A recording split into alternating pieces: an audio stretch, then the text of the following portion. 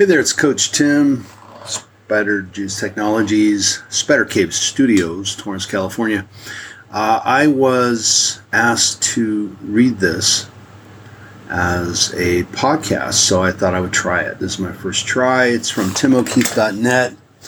It's titled, How a Beautiful Girl Humbled Me Last Night. So the pursuit of man's desires are too often what causes wars and many a ruined life for at least an evening. It can build nations and it can ruin lives, and lately I've begun to think the Bible's Eve of Adam and Eve has been treated unfairly. History blames Eve as man's failure. The temptress is a man I must object. To me, there's nothing more intoxicating and calming than a beautiful girl. However, this story is not about that sweet, nectarious tension that is wired into all of us to perpetuate the species. It is only about a football game. Youth football game, no less. That game that grown men use to emulate war and embrace their warrior archetypes. Yesterday, my boys walked into a battle and lost. As a pregame motivator, I said they would be going into hell. I didn't know the horned one had a place just a bit worse. It was a brutally physical game. We lost a team leader for probably the rest of the season, and a couple of other players were lost for the game.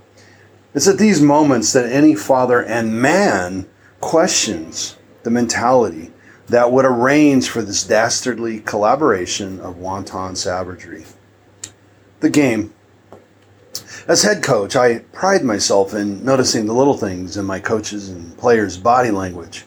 As the game's outcomes become seemingly obvious, one of my coaches' face turned from fierce competitor to somber acceptance. Even one of my team dads had this severely worrisome look on his normally cheerful demeanor. Yeah, it was one of those nights. Adversity reveals your character. I suppose maybe it is my 11-year volunteer coaching career winding down that gets me pounding out these words.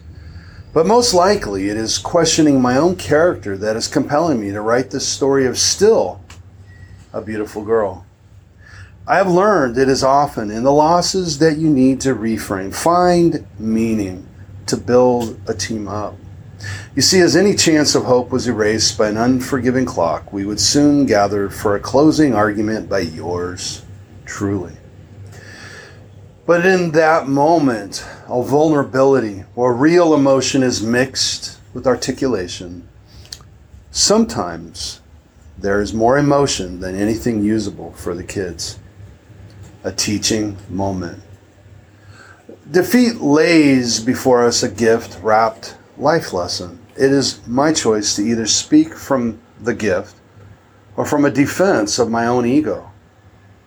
Just moments after such a game, I can only say what comes from my heart. There's no pre-rehearsed speech. There's only the philosophy and a value system that had better be right long before the post-game letdown. Otherwise, I risk my ego's need to justify my own pain. Coach Jim Mora once told me that coaching is not casual. It is no place for cool. If you're not physically and emotionally spent afterwards, then you simply haven't coached. I also remember reading Pete Carroll's book, Win Forever, and how he teaches his assistant coaches that coaching is putting on a performance. I think Carroll's point is that performing allows you to coach on purpose, where the true coaching is. The meaning of the speech is in the player's reaction to it. In order to do that requires a philosophy, a value system, and that is what I struggle with this morning as I write. In this moment of defeat in my own personal test, did I open the wrapped gift for our players, or did I blow this opportunity to merely serve me? Closing credits.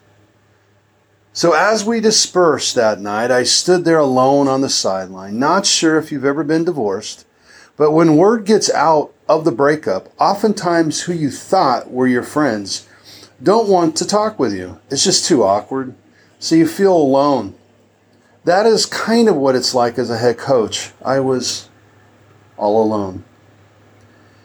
even perhaps pathetic looking, as this beautiful little girl of about 10 walks up to me. My coach's daughter came right over to me in her cheer uniform and braids, and she carefully smiled and said, "Coach Tim, it's okay. Even I lose sometimes." I immediately felt the powers of the universe align and into our two personal spaces. She had given this night meaning and purpose. She softened my warrior spirit into embracing the moment. She capped it by giving me the best hug, as I was reminded that I had just done participating in what I tell the kids is God's greatest game, as I've been doing for 11 years. Lucky me. I hope I did the game and the kids the justice they deserve. Regardless of where football is played, it is a vehicle of development of the child in terms of life skills, says Coach Brown, 74. The life skills are more important and more applicable because very few kids that start out in youth football end up playing in college or the pros. I want to thank Adam for getting me to record this piece. I hope you enjoyed it, and we'll come back with some more stuff. I've got some articles that I really enjoy, and I'll be putting them up through the podcast and out onto the net. I hope you enjoy them and appreciate this. This is Coach Tim out. Enjoy.